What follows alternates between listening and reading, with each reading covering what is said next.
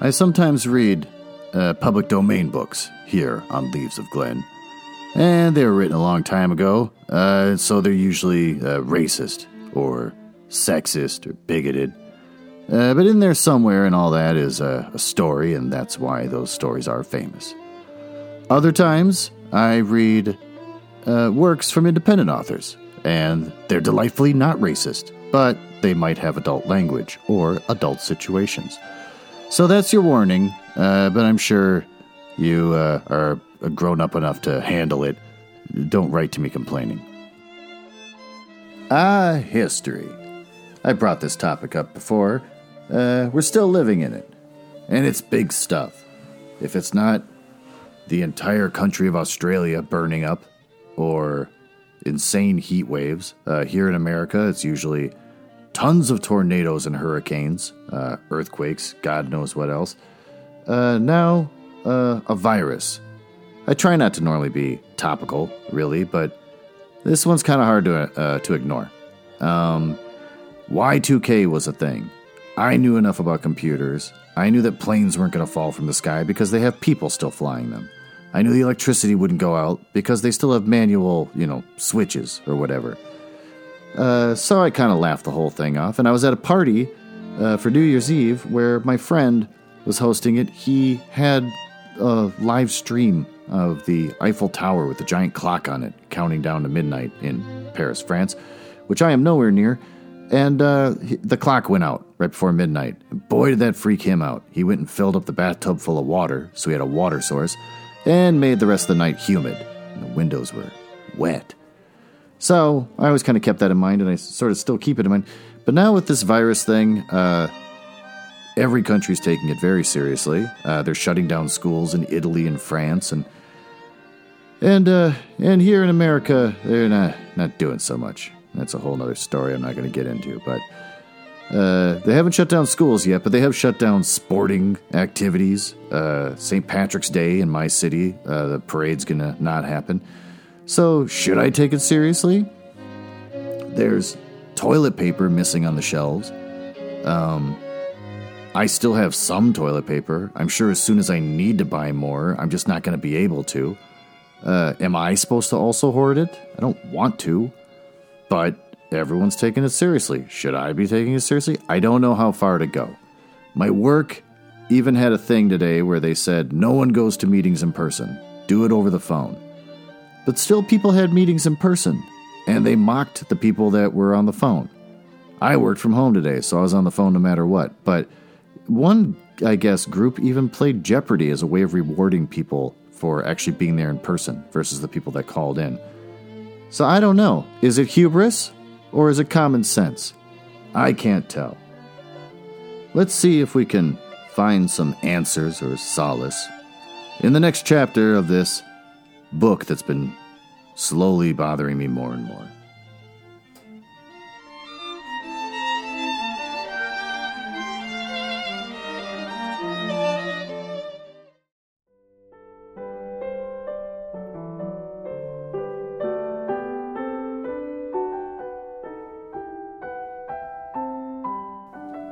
Chapter 10. The Great Election in Missinaba County. Don't ask me what election it was, whether Dominion or provincial or imperial or universal, for I scarcely know. It must, of course, have been going on in other parts of the country as well, but I saw it all from Missinaba County, which, with the town of Mariposa, was, of course, the storm center and focus point of the whole turmoil. I only know that it was a huge election, and that on it turned issues of the most tremendous importance, such as whether or not Mariposa should become part of the United States, or whether the flag that had waved over the school house at Tecumseh Township for 10 centuries should be trampled under the hoof of an alien invader, and whether Britons should be slaves, and whether Canadians should be Britons, and whether the farming class would prove themselves Canadians, and tremendous questions of that kind. And there is such a roar and a tumult to it, and such a waving of flags and beating of drums and flaring of torchlights that have such parts of the election as may have been going on elsewhere than in Missinaba County, where it must have been really quite unimportant and didn't really matter. Now that it's all over, we can look back at it without heat or passion. We can see, it's plain enough now, that in the Great Election, Canada saved the British Empire, and that Missinaba saved Canada, and that the vote of the third concession of Tecumseh Township saved Missinaba County, and that those of us who carried the third concession, well, there's no need to push it further. We prefer to be modest about it. If we still speak of it, it is only quietly and simply and not more than 3 or 4 times a day. But you can't understand the election at all, and the conventions, and the campaigns, and the nominations, and the balloting, unless you first appreciate the peculiar complexion of politics in Mariposa. Whatever. I'm starting to hate the names of these towns.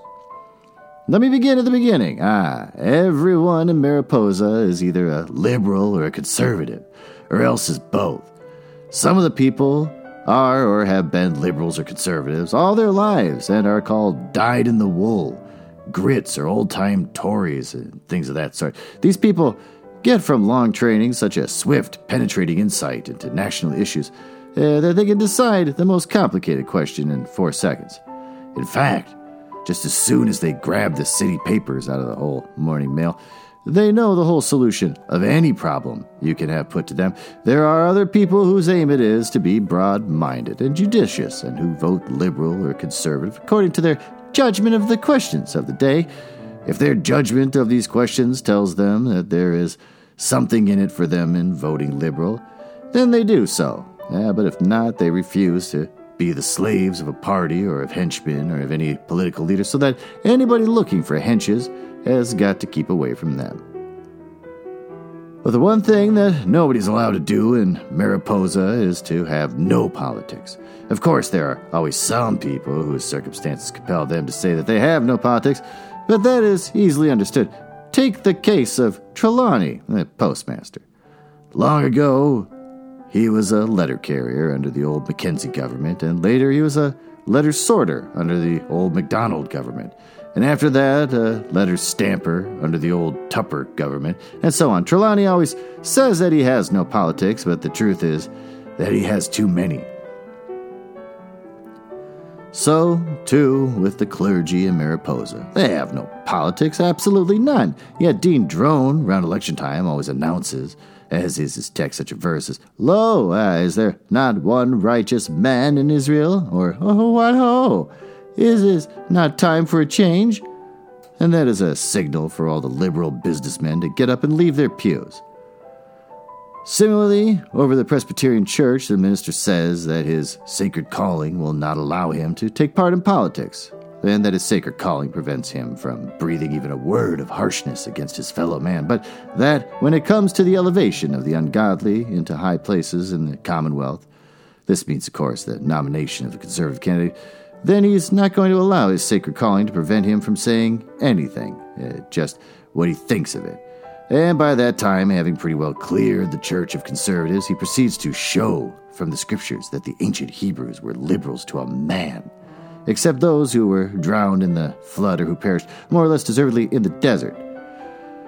There are, I say, some people who are allowed to claim to have no politics. The office holders, the clergy and the school teachers and the hotel keepers, but beyond them, anyone in Mariposa who says that he has no politics is looked upon as crooked, and people wonder what it is he is out after.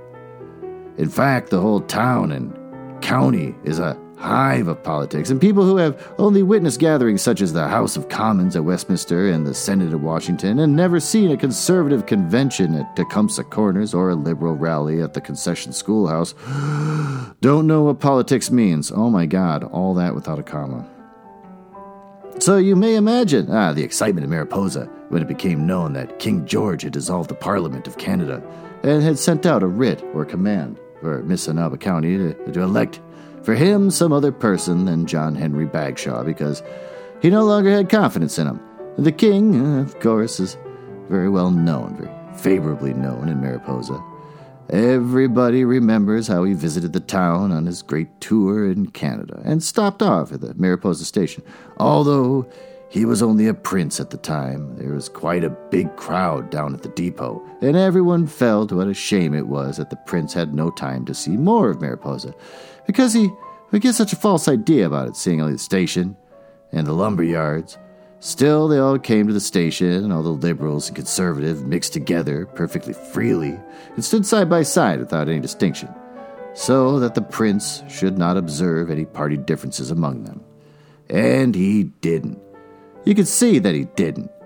They read him an address about all the tranquility and loyalty of the empire, and they purposely left out any reference to the trouble over the town wharf or the big row there that had been about the location of the new post office.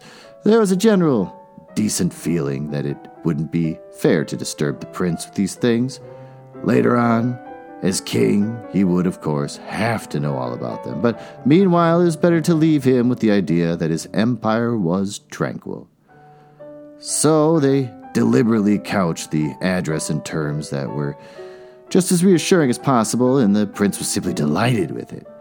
I am certain that he slept pretty soundly after hearing that address. Why, you could see it taking effect even on his aides-de-camp and the people around him. So imagine how the prince must have felt. I think in Mariposa, they understand kings perfectly. Every time that a king or a prince comes, they try to make him see the bright side of everything and let him think that they're all united. Judge Pepperleigh walked up and down, arm in arm with Dr. Gallagher, the worst grit in the town, just to make the prince feel fine. So when they got the news that the king had lost confidence in John Henry Bagshaw, a sitting member, they never questioned it for a bit. Lost confidence? All right, they'd elect him another right away. They'd elect him half a dozen if he needed them. They don't mind. They'd elect the whole town man after man rather than have the king worried about it. In any case, all the conservatives had been wondering for years how the king and the governor general and men like that had tolerated such a man as Bagshaw for so long. Missinaba County, I say, is a regular hive of politics. Not the miserable, crooked, money-ridden politics of the cities, but the straight, real, old-fashioned thing that is an honor to the countryside. Any man who would offer to take a bribe or sell his convictions for money would be an object of scorn. I don't say they wouldn't take the money. They would, of course. Why not? But if they did, they would take it in a straight, fearless way and say nothing about it. They might, it's only human, accept a job or a contract from the government. But if they did, rest assured it would be in a broad national spirit, and not for the sake of the work itself. No, sir, not for a minute. Any man who wants to get the votes of the Missinaba farmers and the Mariposa businessmen has got to persuade them that he's the right man. If he can do that, if he can persuade any one of them that he is the right man and that all the rest know it, they'll vote for him. The division, I repeat, between the liberals and the conservatives is intense. Oh, you might live for a long while in town between elections and never know it. It is only when you get to understand the people that you begin to see that there is a cross-division running through them that nothing can ever remove. You gradually become aware of fine, subtle distinctions that miss your observation at first. Outwardly, they're all friendly enough. For instance, Joe Milligan, the dentist, is a conservative, and he's been for 6 years, and yet he shares the same boathouse with the young Dr. Gallagher, who is a liberal. And they even brought a motorboat between them. Pete Glover and Alf McNichol were in a partnership in the hardware and paint store, though they belonged on different sides. That just as soon as elections drew near, the differences in politics became perfectly apparent. Liberals and conservatives drew away from one another. Joe Milligan used the motorboat one Saturday and Dr. Gallagher the next. And Pete Glover sold hardware on one side of the store, and Alf McNichol sold paint on the other. You soon realized, too, that one of the newspapers was conservative and the other was liberal, and that there was a liberal drugstore and a conservative drugstore, and so on. Similarly, around election time, the Mariposa House was the liberal hotel, and the Continental Conservative, though Mr. Smith's place, where they always put on a couple of extra bartenders, was what you might call independent liberal conservative, with a dash of imperialism thrown in. Mr. Gingham, the undertaker, was, as a natural effect of his calling, an advanced liberal. But at election time, he always engaged a special assistant for embalming conservative customers. So now I think you understand something of the general political surroundings of the great election in Missinaba County.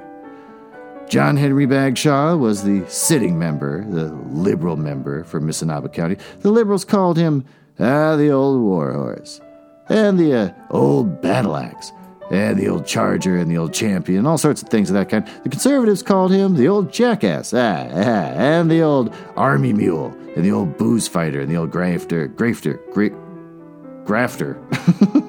and the old scoundrel. John Henry Bagshaw was, I suppose, one of the greatest political forces in the world. He had flowing white hair, crowned with a fedora hat, and a smooth, statesman-like face, which had cost the country 25 cents a day to shave. Altogether, the Dominion of Canada had spent over $2,000 in shaving that face during the 20 years that Bagshaw had represented Missinaba County, but the result had been well worth it. Bagshaw wore a long political overcoat that had cost the country 20 cents a day to brush, and boots that cost the Dominion 15 cents every morning to shine, but it was all money well spent. Bagshaw of Mariposa was one of the most representative men of the age, and it's no wonder that he had been returned for the country for 5 elections running, leaving the Conservatives nowhere. Just think how representative he was. He owned 200 acres out on the 3rd Concessions and kept 2 men working on it all the time to prove that he was a practical farmer. They sent in fat hogs to the Missinaba County Agriculture Exposition and the World's Fair every autumn, and Bagshaw himself stood beside the pig pens with the judges and wore a pair of corduroy breeches and chewed a straw all afternoon. After that, if any farmer thought that he was not properly represented in Parliament, it showed that he was an ass. Bagshaw owned a half share in the harness business and a quarter share in the tannery, and that made him a businessman. He paid for a pew in the Presbyterian Church that represented religion in Parliament. He attended college for 2 sessions 30 years ago, and that represented education, and kept him abreast with modern science. If not ahead of it, he kept a little account in one bank and a big account in another, so that he was a rich man or a poor man at the same time. Add to that John Henry Bagshaw was perhaps the finest orator in Mariposa. That, of course, is saying a great deal. There are speakers there, lots of them, that can talk 2 or 3 hours at a stretch, but the old warhorse could beat them all. They say that when John Henry Bagshaw got well started, say after a couple of hours of talk, he could speak as Pericles or Demosthenes or Cicero never could have spoken. You could tell Bagshaw 100 yards off as a member of the House of Commons. He wore a pepper and salt suit to show that he had come from a rural constituency, and he wore a broad gold watch chain with dangling seals to show he also represents a town. You could see from his quiet low collar and white tie that his electorate were God-fearing, religious people, while the horseshoe pin that he wore showed that his electorate were not without sporting instincts and knew a horse from a jackass. Most of the time, John Henry Bagshaw had to be at Ottawa, although he preferred the quiet of his farm and always left it, as he said with a sigh. If not in Ottawa, he was in Washington, and of course at any time they might need him in London, so that it was no wonder that he would only be in Mariposa about 2 months of the year. That is why everybody knew when Bagshaw got off the afternoon train one day early in the spring that there must be something very important coming, and that the rumors about a new election must be perfectly true. Everything that he did showed this. He gave the baggage man 25 cents to take the check off his trunk, the bus driver 50 cents to drive him up to the main street, and he went to Callahan's tobacco store and bought 2-cent cigars and took them across the street and gave them to Mallory Tompkins of the Times-Herald as a present from the Prime Minister. All that afternoon, Bagshaw went up and down the main street of Mariposa, and you could see, if you knew the signs of it, that there was politics in the air. He bought nails and putty and glass in the hardware store, and harness in the harness shop, and drugs in the drugstore, and toys in the toy shop, and also things like that are needed for a big campaign. Then, when he had done all this, he went over with McGinnis, the Liberal organizer, and Mallory Tompkins, the Time-Herald's man, and Gingham, the great independent liberal undertaker, to the back parlor and the Mariposa house. You could tell from the way John Henry Bagshaw closed the door before he sat down that he was in a pretty serious frame of mind. "Gentlemen," he said, "the election is a certainty. We're going to have a big fight on our hands, and we've got to get ready for it." Is it going to be on the tariff?" asked Tompkins. "Yes, gentlemen, I'm afraid it is. The whole thing is going to turn on the tariff question. I wish it were otherwise. I think it madness, but they're bent on it, and we got to fight it on that line. Why, they can't fight it merely on the question of graft," continued the old warhorse, rising from his seat and walking up and down. "Heaven only knows. I warned them. I appealed to them. I said, fight the thing on graft and we can win easy. Take this constituency. Why not have fought the thing out on wonder it spent too much money on the town, wharf, or the post office? What better issues could a man want? Let them claim that I am crooked, and let them claim that I am not. Surely that was good enough without dragging in the tariff. But now, gentlemen, tell me about things in the constituency. Is there any talk yet of who is to run?"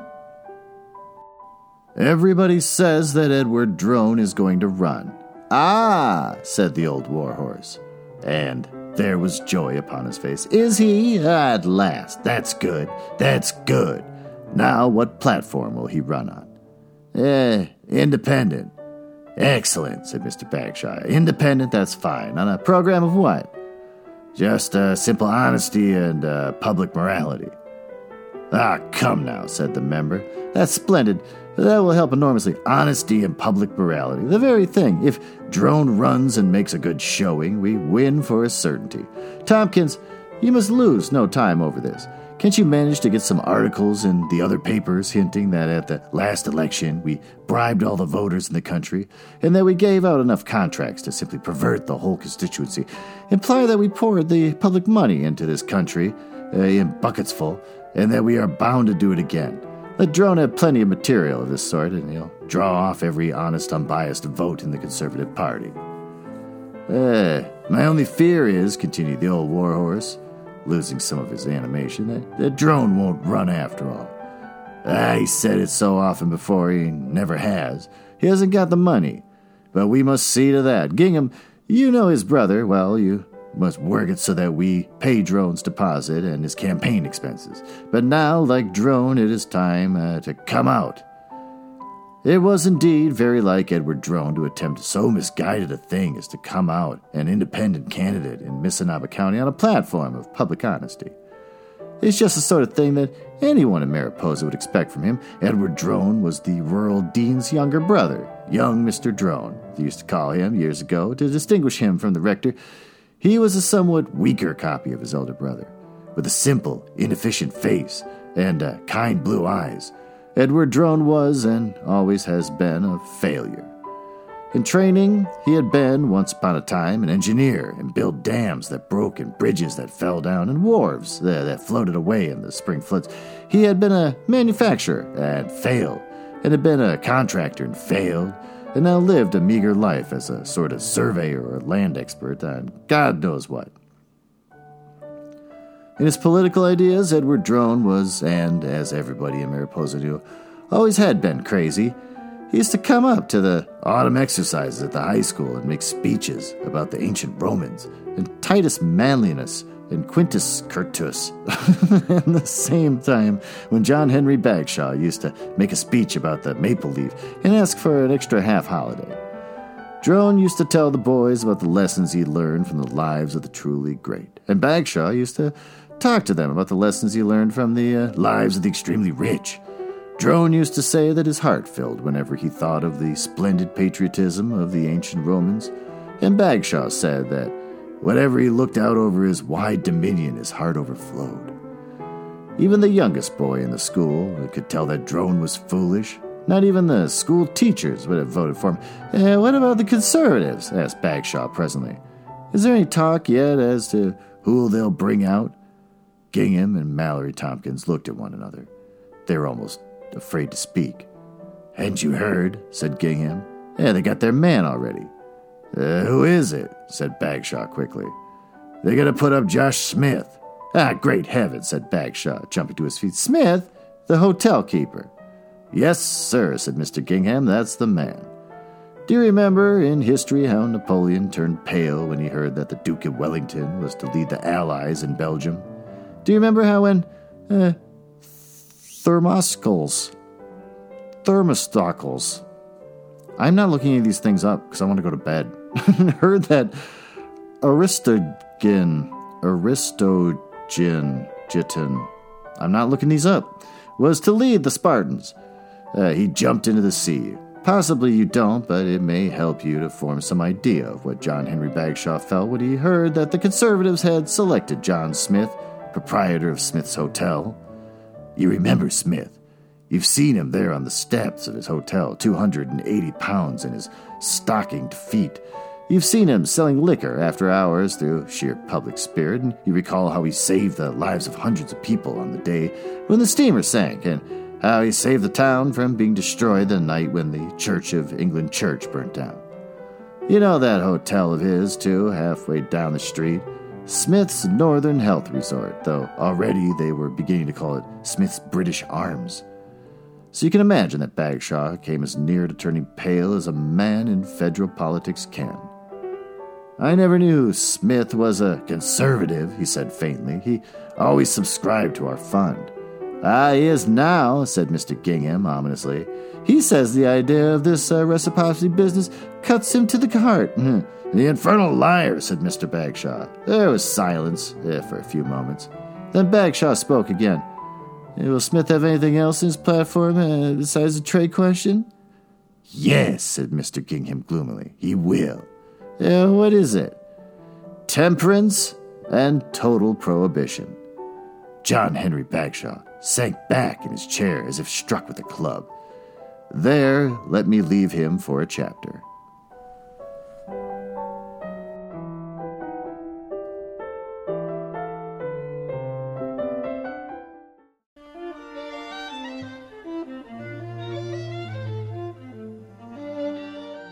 Well, what did we learn? We learned that politics in ancient Canada is just as boring and as annoying as modern politics. Well, modern politics is far more exciting because everything's so polarized and insane right now. In Canada, too. I can't seem to tie this into what I opened with about history and hubris. Maybe here, the hubris of a candidate thinking he can still take the election. Nah, I got nothing. Maybe we learn from this that sometimes a chapter is not that great. The last one was just offensive. This one, kind of just boring. Though things do come full circle, because Mr. Smith from the beginning of the book is now suddenly an important figure again. So maybe that's what we come away with. As soon as all hope is lost, as soon as you are no longer able to buy toilet paper, everything will come full circle. So with that, thank you for listening.